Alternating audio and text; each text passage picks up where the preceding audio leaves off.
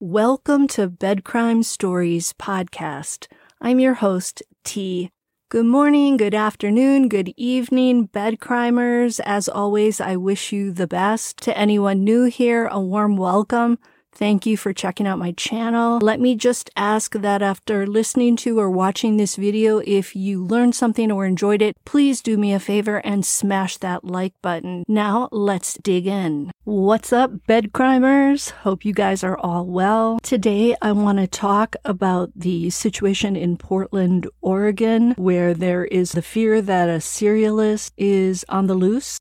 I'm going to be quoting from an article on foxnews.com written by investigative reporter Michael Ruiz. Ruiz spoke to a veteran cold case investigator named Joseph Giacalone. He's a retired NYPD sergeant and now an adjunct professor at John Jay College of Criminal Justice.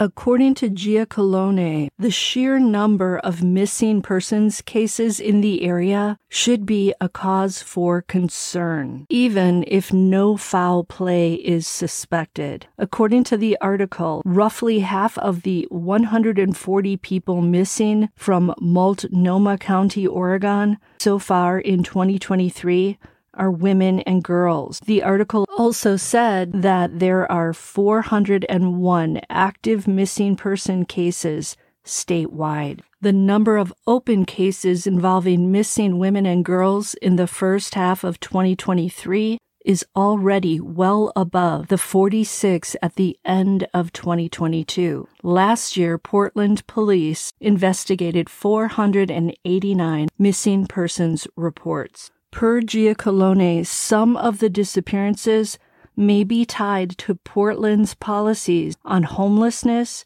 and out in the open drug markets and dealings. The retired detective said he suspects more bodies will be found, likely due to overdoses, and some of those may be concealed by panicked fellow users who don't want to draw attention from law enforcement. The detective advised that there are likely more than 6 bodies that will be found, and he believes there should be a full investigation along with cadaver dogs and more. Of the 6 women found so far, we only know what one of them died from. Joanna Speaks was found in an abandoned barn, and she died by blunt force to her head and neck.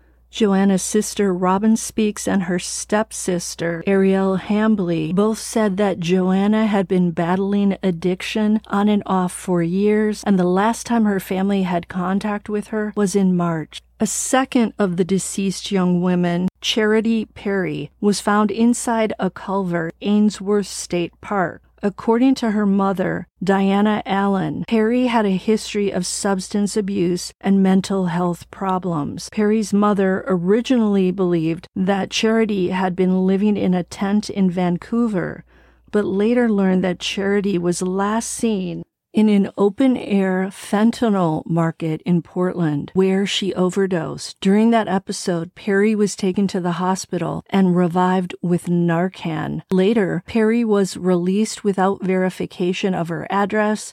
No one looked up her background, and the hospital did not reach out to her emergency contact, and that would have been her mother, Diana Allen. Allen told Fox News, quote, "I had been trying to find her, but every time I went to the tent she was staying out, she wouldn't be there. At first, I didn't know she went to Portland, till the detective informed me of this. They can't give me a day of death, but are pretty sure it was April." Diana Allen believes the evidence shows Charity was taken to the location in the park in an attempt to conceal her remains. Note that according to an article in the Oregonian, investigators are looking into a possible connection between the deaths of Joanna Speaks, Charity Perry, and a third woman, Bridget Webster. All 3 died within 3 weeks of one another. That retired detective, Giacalone, expressed that investigators are likely looking for patterns, even if they have not found evidence of a possible serialist, but it's too early to rule one out. Giacalone also pointed out that serialists always prey on the most vulnerable, more specifically on drug users, the homeless, and prostitutes, because they're usually transients. Giacalone said, quote, "People aren't really looking for them after a certain period of time. And the groups that these individuals hang around with, whether it's the drug scene or the prostitution scene, are not really that friendly with the police." The reporter Michael Ruiz of this article ran a search of the National Missing and Unidentified Persons System database, and it revealed at least 4 other Jane Does who were found in the region in 2022. A woman in Lowell in May, another in Salem in November, and 2 more in Woodland, Washington in March and April. One of them was struck by a train. 2 were found on the side of rural roads, and the 4th was found floating in the Columbia River.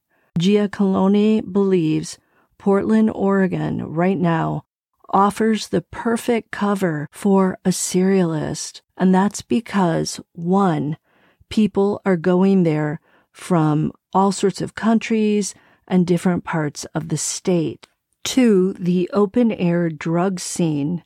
3, prostitution. And 4, the city has a vibrant abolish the police movement. So it sounds like Giacalone believes that there aren't enough officers, perhaps, to keep an eye on this drug scene and possibly also to investigate all these missing persons.